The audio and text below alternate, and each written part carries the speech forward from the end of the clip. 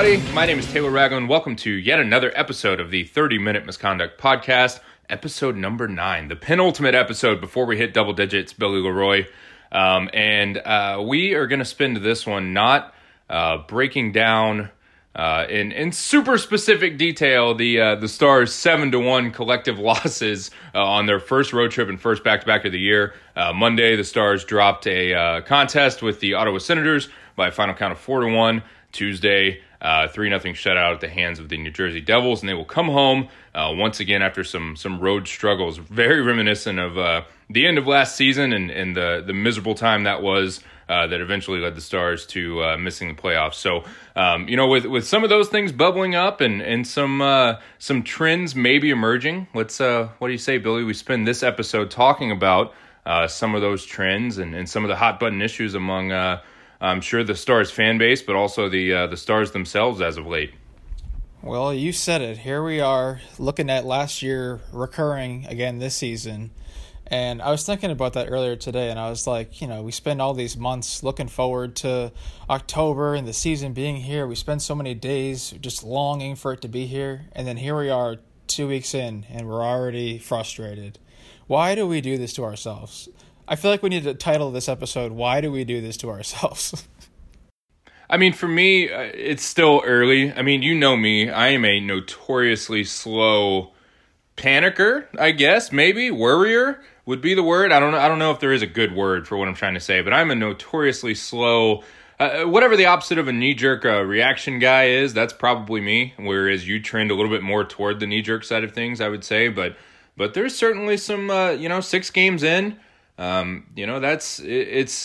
a saying, it gets late awfully early in the NHL, and that's, that could, potentially be holding true here with the Stars. I don't think so, but, it gets awfully late, awfully early in this league for sure. If you were to rate my panic level on a scale of not panic to freaking out and pressing the panic button, I would say that I've walked into the control room and I'm sitting there looking at the panic button. I haven't pressed it yet, but I'm just sitting there thinking, pondering things, and ready to take that next step if things start to go even worse over these next couple of weeks.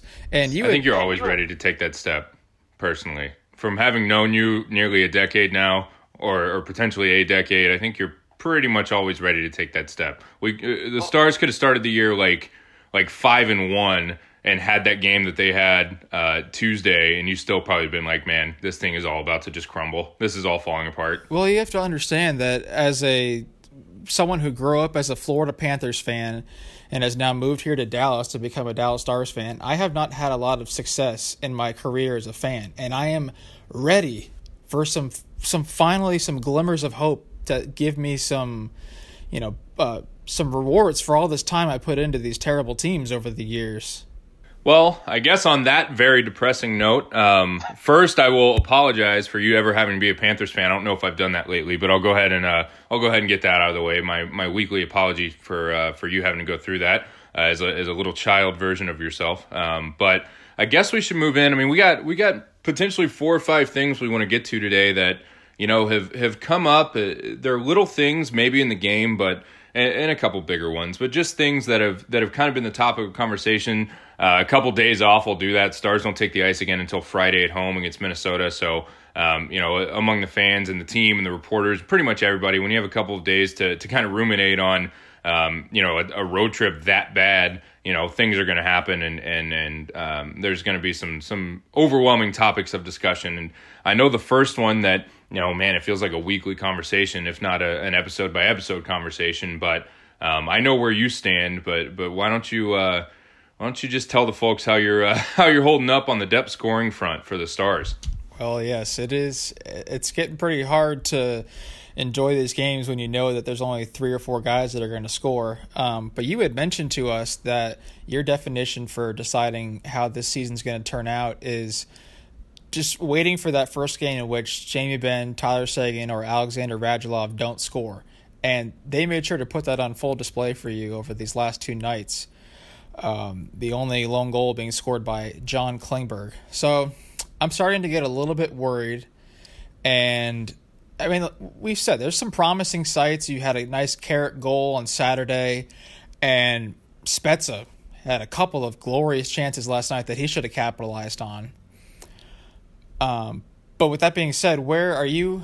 You said you were going to wait until the first game in which the top line doesn't score to start thinking about things, and here it is. So where are you? Where's your head at right now? I still think, as much as I talk about, or have talked about waiting for that game, and certainly it's kind of this road trip. I think in general it was all bad. Not much good to come out of that road trip, in any capacity, but certainly not on the depth scoring front.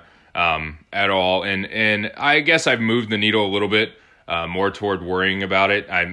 Like I said, I'm a notoriously slow worrier, and I think the thing for me is that when you look at the Stars roster, because there's a lot of people that want them to try to convert.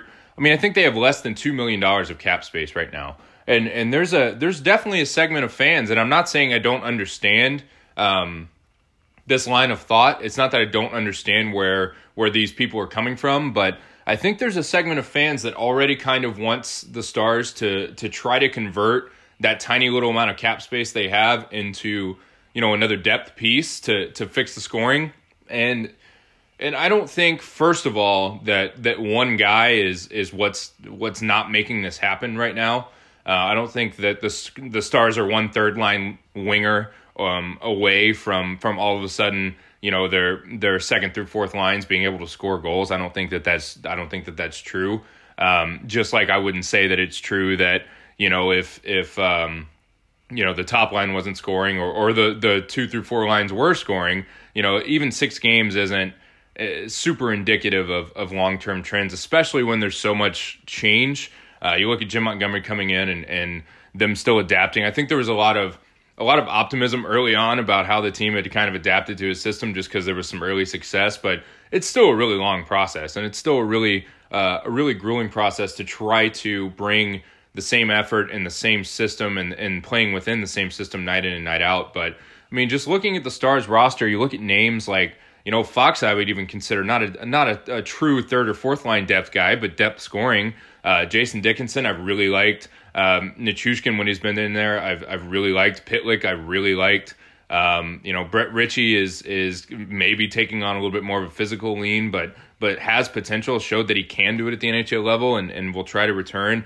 Devin Shore, guy I really like. It's hard to look at the Stars roster and say that there's much better for the amount of money that they have under the cap and the moves that they could potentially make. It's really hard to look at that collection of guys: Janmark, Pitlick, Nichushkin, Shore, Faksa, Hintz, Dickinson, Como, even though he's been playing up in the top line some.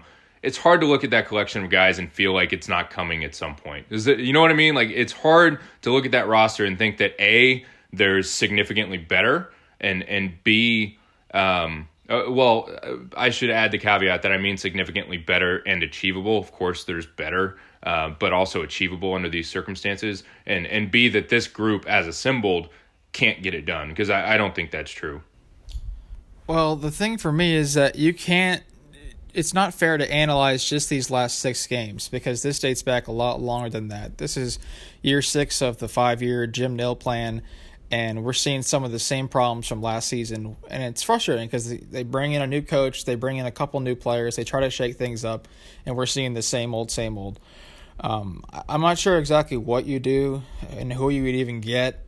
I was always a big fan of possibly trading Honka to pick up somebody, just because, not because I don't like Honka and I don't want him here, but based on the fact that they give him no respect and give him no playing time. I'm like, you might as well make something out of that while you have it. Yeah, and it's getting to be a little concerning that, we're on Honka's 3rd NHL coach, and we're on his 3rd NHL coach that apparently doesn't see what the fans and the Free Honka movement think they see all the time, at least 100% of the time. He's not kind of bringing what maybe he is, what he can potentially, but I don't know, man. It's hard too at the same time, because, you talk about having, entered the 6th year of his 5-year plan, or however you want to phrase it, but you look at that and sure, there's some continuity in the things that are wrong, but at the same time, it's very hard to judge Jim Montgomery and his system and its potential success with this group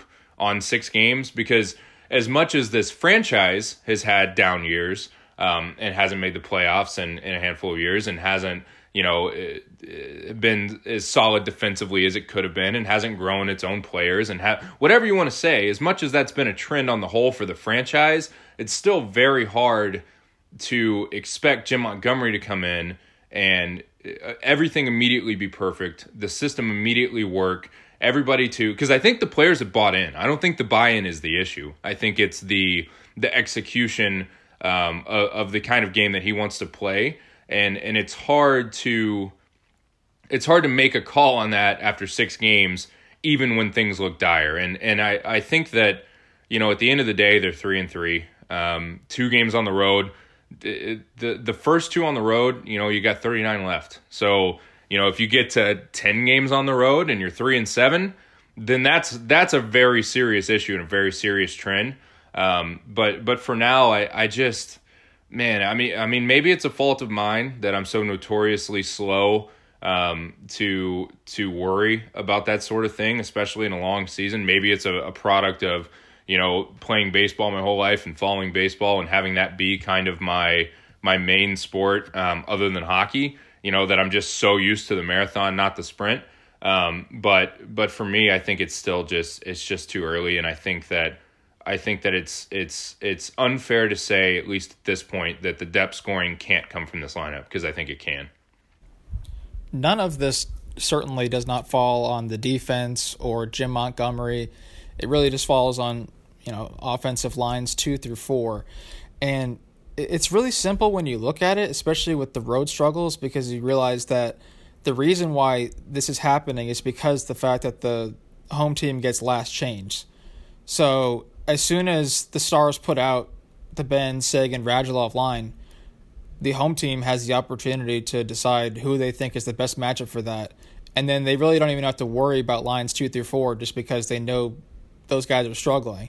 So, I mean, the question that I think that's on every Stars fan's mind is, how long do you wait? Because we heard last season, let's wait until 25 games in to decide how this is going to go. It's a new system, blah, blah, blah. But, I mean, these guys are NHL players. They should be quickly adaptable.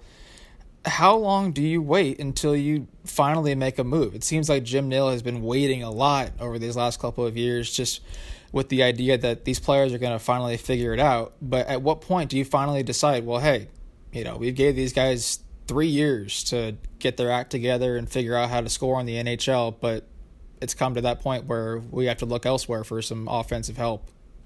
I mean, if you're asking me, I think it's a very complicated question because of some of the things I've already said. I mean, at a certain point, once you get into the season, you kind of got what you got. I mean, trades are always an option. But like I said, the Stars are a little bit hamstrung with cap space. They're paying a lot of guys, and it's tying up money and some top end talent, which you have to have. But at that point, it becomes, and Heike said similarly in an article that I saw getting discussed a lot. If you're gonna pay the top end that much and have that kind of talent on the top line, and the top defensive pair at that too, with Klingberg making. It was a very favorable deal, I think, for the Stars for Klingberg, but it's still a significant portion of the team's cap, and I think that you're a little hamstrung with what you can do. I don't hate the idea of trading Honka, honestly. I don't. I'd be open to it depending on what the return would be, but at the same time, I mean, I haven't gone through and looked at what might be available out there, but. I have confidence that Val Nichushkin and Tyler Pitlick and Devin Shore and Radek Faksa, I mean, just those 4 guys, Janmark, who had a great year last year, I thought, Hintz, who has shown some real promise and could continue to settle in if he gets some more playing time. Smith comes in and brings energy every single time. I have confidence in that group of 6 or 7 guys that the scoring can come, and it hasn't, and that's undeniable. That's not something that obviously can even be argued at this point because it hasn't come. But at the same time, it's hard for me to look at that collection of guys and blame Jim Nill for thinking that depth scoring can come from that mix, because I think it can. I think the bottom line for me is that I think it can. But at the same time, it's a results-oriented league. It's what have you done for me lately, and lately it hasn't. So, I mean, I don't know what the deadline is. I'm not an NHL GM, and I'm not Jim Nill, who, has overall a pretty good track record in his career making management decisions. So, it's going to be up to him to kind of be on the pulse of the team and feel it out and see if there's a move to be made. I think he's always, willing, but I don't think there's a drop dead date. I don't think there's an easy cut line, and it's made even harder when, you get frustrated by looking at your roster and kind of thinking to yourself, why the hell aren't these guys scoring? Why aren't these guys doing what I really feel like they can do? So I don't know, man. I don't know. And it's all very apparent to us that the Stars have a depth scoring issue, but it got me wondering, what is the expectation for how many guys in your team should be able to score at this point of the season? So I did a little bit of research. I pulled out my stats book, and I looked at the 3 teams that are supposed to finish ahead of Dallas according to the experts, which are Winnipeg, Nashville, and St. Louis. And then I also threw in Toronto just for the fun of it, just to see at this point how many guys on their teams have scored. And I'm going to let you guess this order. So we have the first, it is the most. Who do you think out of those teams has the most depth scoring so far? Man, what were so St. Louis, Toronto, Winnipeg, and Nashville? That's my quartet to choose from. That's your multiple choice answer question. Man, I mean, the easy thing to say would be Toronto, just because it feels like they score 9 every night, but a lot of that comes from up top for them as well, and hasn't proved to be a problem. But man, I don't know. I mean, maybe Winnipeg. I mean, they strike me as a team that plays real heavy on the puck and can run some really solid 3 to 4 lines. And it always feels like, the offense is coming from up and down the lineup over there. I mean, Laine is obviously an incredible talent, but on the whole, I feel like they do a pretty good job of spreading it around. So I don't know. Hey, Winnipeg. Well, you are incorrect. We're pressing the incorrect answer. Well, first off, Dallas has 7, so that's your benchmark. The most is Nashville at 12. They have 12 players who have scored. Yeah, I mean, same logic for them, I'd say, as Winnipeg. I kind of feel the same way about those two teams. I think Winnipeg's a better hockey team on the whole, but they go about the game in similar ways. They're big and heavy and not really dominated by a Radulov, Benn, Sagan line. I mean, not many teams necessarily are. So, but yeah, that makes sense to me. Toronto has 10. St. Louis has 9. And then your answer A is actually the lowest, which is Winnipeg at 8. Who would have thought? I mean, even Winnipeg is down there with the Stars, but I don't think they've had the best start either. No, they haven't. They certainly haven't. I mean, they've underperformed a little bit for how good I think that hockey team is. But, man, Toronto with 10, that seems like just a function of we scored 10 every night.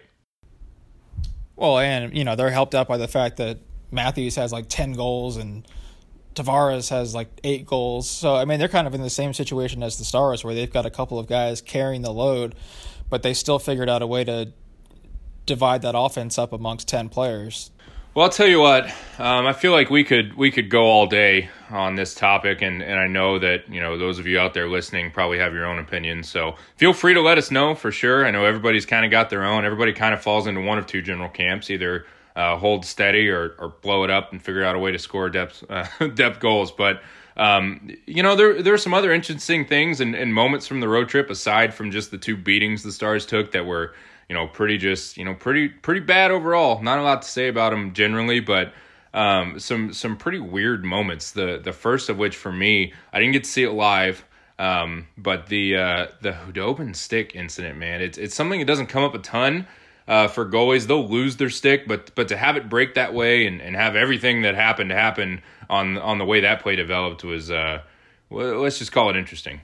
What is it with these goalies and being so dramatic? Like, they're always the most dramatic people on the ice. Whenever a guy skates by in his jersey or the wind from his jersey happens to hit the goalie, the guy will want a call.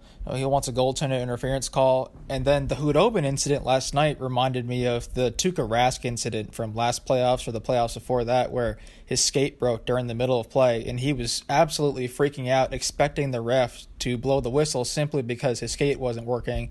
And then I think it was Tampa scored on Rask, and he was irate.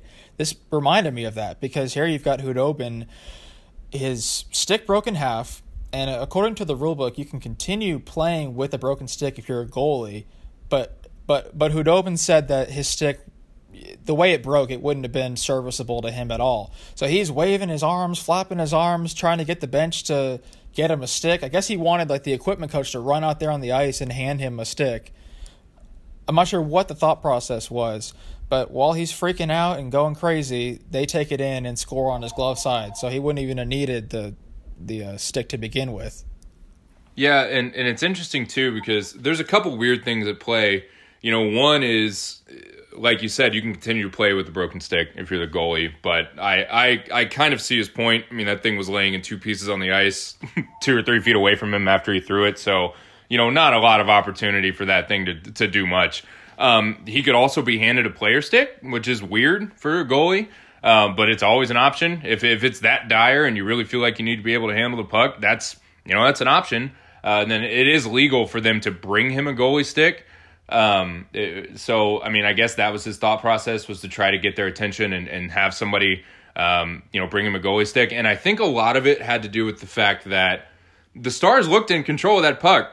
Like, the stick was broken, laying on the ice. The Stars were in control of the puck behind the net, looking for a change and a breakout, and started the breakout and turned it over right outside their own blue line. And that's where it all went to hell. I mean, it came right back in, uncontested shot, right over the glove. He was all out of sorts. So there's fault in a lot of areas. He should have been more composed.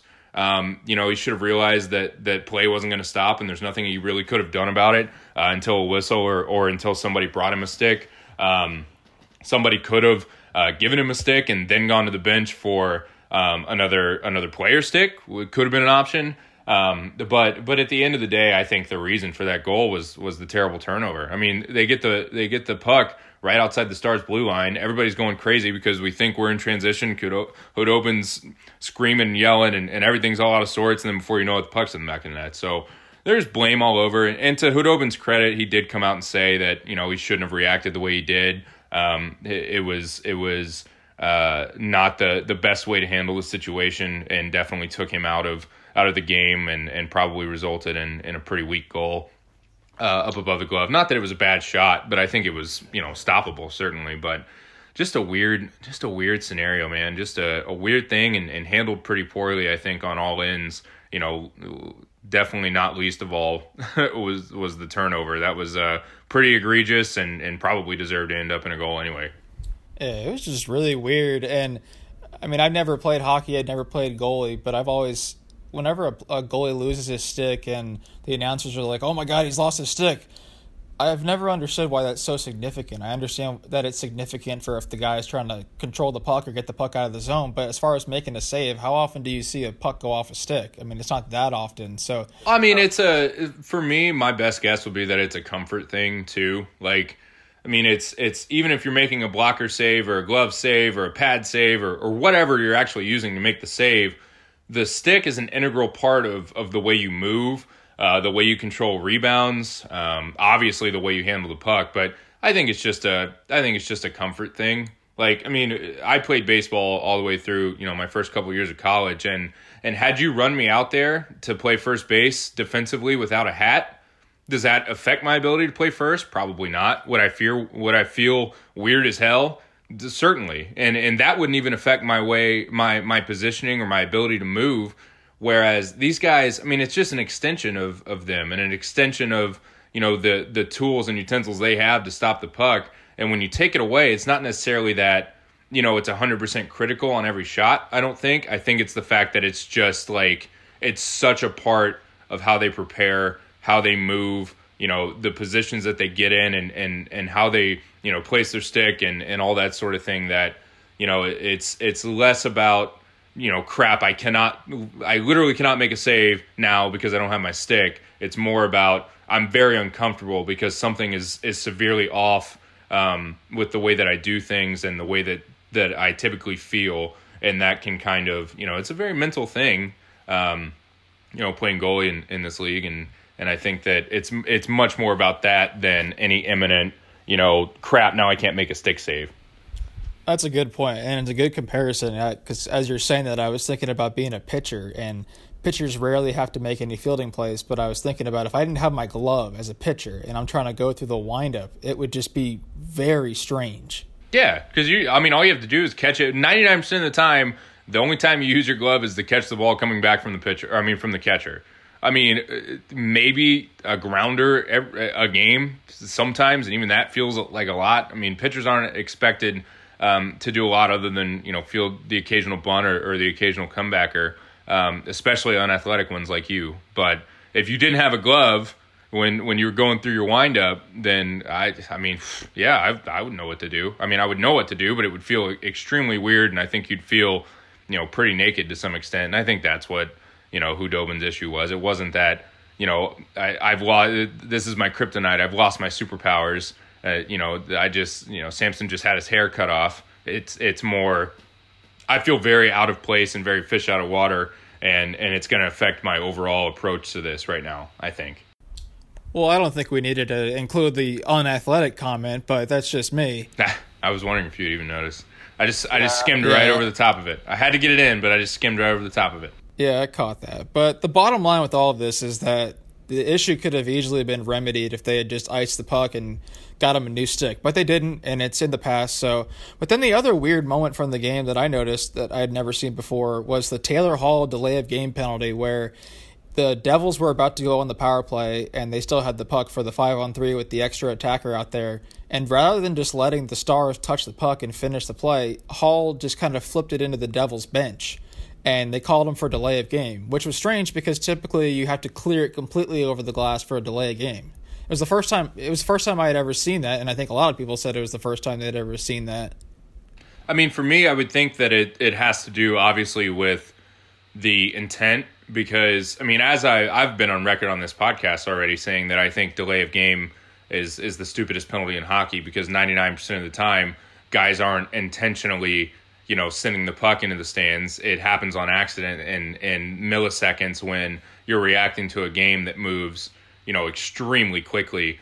But in this case, this is the kind of penalty that I would want enforced as a delay of game penalty. I would want the referees to have more, leeway for their own personal judgment and say that guy, literally his intent was to, affect the game by doing this, by sending the puck out of play. And like you said, it's as easy as just pass it to somebody on the Stars. Just leave it there. As soon as the Stars pick it up, and even they don't even have to pick it up, because they will also blow the whistle. If the Stars are just standing there staring at it and not progressing the play at all, they'll blow the whistle for that too. There's literally so many avenues to accomplish what he wanted to accomplish, and he picked the worst one. I don't know if it was just a brain fart or if he thought that he wouldn't get called because it didn't go over the glass. I don't know what it was, but I am glad that referees have that leeway to say, no, you can't do that, dummy. You can't purposefully send the puck out of play for any reason. Just because you think that, it's going to advance. Because, it is an advantage. If you're about to get a 5-on-3 and you could just say, hey, look at me, a hand pass, or hey, I sent the puck in my own bench. We need that 5-on-3 right this second. Of course that's an advantage. You want every second you can get a 5-on-3. So, delay of game I will maintain is the stupidest penalty in hockey, just for the way that, it has to be enforced. I remember, who was it? Was it Brendan Dillon when he was here that the Stars were in their own end and he sent that puck almost 200 feet into the netting behind the opposing goal and got a delay of game penalty? Because it went, by the book, it was delay of game, but it was the craziest non-penalty, and that just forever cemented in my head. I already thought it was a dumb penalty, but that just forever made me even think less of it, because that was just such a weird moment and such a weird thing to have happen. But I'm on board with that kind of penalty, even if it goes against the Stars. You can't do that. You can't get it, an advantage that way by purposefully putting the puck out of play. The refs need to have more discretion when it comes to things like that, because you're right. I mean, it would really help things out, because it makes a lot more sense to call something like that versus the guy trying to bank it off the glass and out who's clearly not trying to shoot it out of play. But my question is, I don't understand why Hall was so afraid of allowing the Stars to touch the puck. Like, if anything, he could have just, if he was that afraid, he could have skated it back. I guess there's no goal in the net, but I mean, I guess, yeah, the only way to stop that play would have been to either have the Stars touch it or flip it out of play. So I don't understand why he was so afraid of the Stars touching the puck, like it's a game of hot potato or something. Yeah, and the only way that it can literally go catastrophically wrong is if you go and put it in your own net, which is not going to happen. So just leave it alone. Just do what everyone does. I mean, I think he probably just brain farted. I mean, that would be my only explanation. I think he just... he had a momentary lapse of judgment. Let's put it the polite way. Momentary lapse of judgment. Let's see, Billy. We are getting close on time, but I know there's a couple other things we want to touch on briefly. We can start with the Jamie Benn fight. You know, how you're a guy that has been critical of Jamie Benn in the past. You know, how do you feel when he fights like that? You know, both from kind of a momentum standpoint or a frustration standpoint, and from the standpoint of it's certainly not the best strategic move for the Stars to put a guy that makes almost $10 million a year in the penalty box when you're down. So how did you feel about that? And then I guess we can also touch on, quickly before we wrap this episode up, pulling the goalie early. But I guess we'll start with the Benn fight. What'd you make of it? Well, first off, I want to say hello, whoever just arrived in your garage that I just heard opening.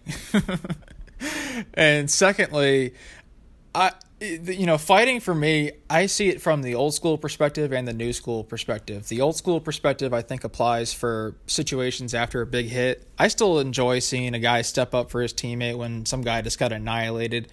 But in this situation, I completely fall in line with the new school mentality. Stars are down 3-0, and their captain, Jamie Benn, one of the three forwards who can actually score at this point, decides to drop the gloves with basically an irrelevant Devils player, one of the bottom 6 guys. And now he's out for 5 minutes while the Stars are trying to somehow magically score 3 goals in the last minutes of the period. And, I would much rather see Jamie Benn out there on the ice trying to score a goal. And I also get frustrated because I don't like the mentality of, well, Jamie's so frustrated with the way the team is playing, he's going to go beat somebody's, beat their brains in. And it was a good fight. Like, you could tell he was really angry and he was really going after the guy. But I'm like, use that aggression to score a goal. Like, instead of saying, but I'm like, people were like, oh man, oh captain, my captain leads by example. If you're going to lead by example, you should have used that aggression to score a goal or two and get us back in this game. I don't know what being in the penalty box for 5 minutes does to help this game. And clearly it didn't. I think there's a lot of factors. I think you hit on, 2 of them that are big for me. One is what's the situation in the game? If you're down 6-0 or 6-1 with 4 minutes left and you really feel like you got to fight, like, okay, the odds of scoring 5 goals in the last 4 or 5 minutes, not super high. Probably not going to happen. So that's a little bit of a different situation. But especially for this team, 3-0 is not insurmountable.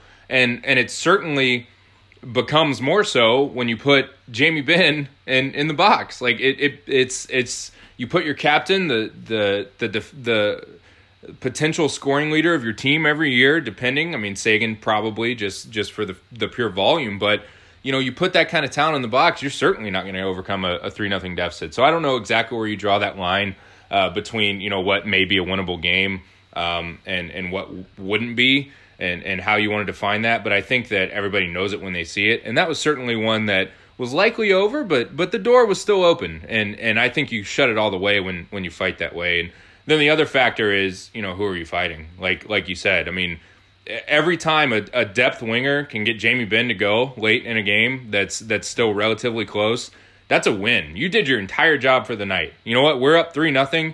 You just put Jamie Benn in the box for 5 minutes. You play like 10 minutes a game. You did great, man. You had a fantastic night. You know what I mean? Like it's a clear win for the other team, and it just kind of, I think, took the Stars out of the game. So, and what does it accomplish? I mean, I know that fighting has a big deal to get the crowd involved and get them fired up, but fighting after a big hit sends a message to the other team. When you're fighting to try to overcome a comeback, I don't know exactly what that does for the team. I doubt these millionaire players are sitting there on the bench like, yeah, like I'm so inspired now. Jamie Benn just fought for me. Like they're going to be inspired when it's 3-1 and they're like, all right, here we go. We got a chance. That's going to get them inspired and motivated to get this game tied, not some fight that has no impact on the score. It didn't make the score 3-1 or 3-2. It was still 3-0 after that fight. Speaking of not having an impact on the score, let me smoothly segue into our last topic, and we'll wrap it up here pretty quickly. But the Stars pulled the goalie over the road trip with like more than 7 minutes remaining, which I personally really, really love because, if you look at the numbers, I'm looking at a study right here that says, if you pull the goalie, anytime you're trailing by any number of goals, as soon as there's less than 3 minutes left, you, on average, for an average team, gain a point on the season. And as close as some of these playoff races can be, all those points matter. So if I gave you the deal of, okay, all you got to do is when you're down, pull the goalie at 3 minutes. As soon as the clock hits 3 minutes, pull him, and you will get a point tacked on to the end of your season standings. I would take that every single time for that extra point. So why wouldn't you do that?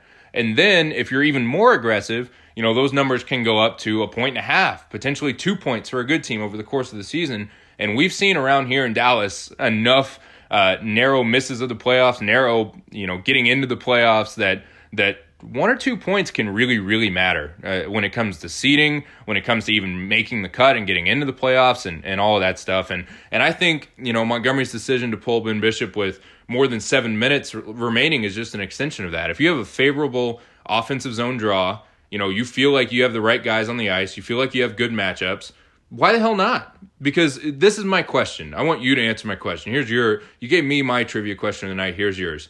How many points do you get if you lose a hockey game by 3 goals in your standings? How many points do you get if you lose in regulation? Well, let me pull up my calculator real quick, and I think the answer is 0.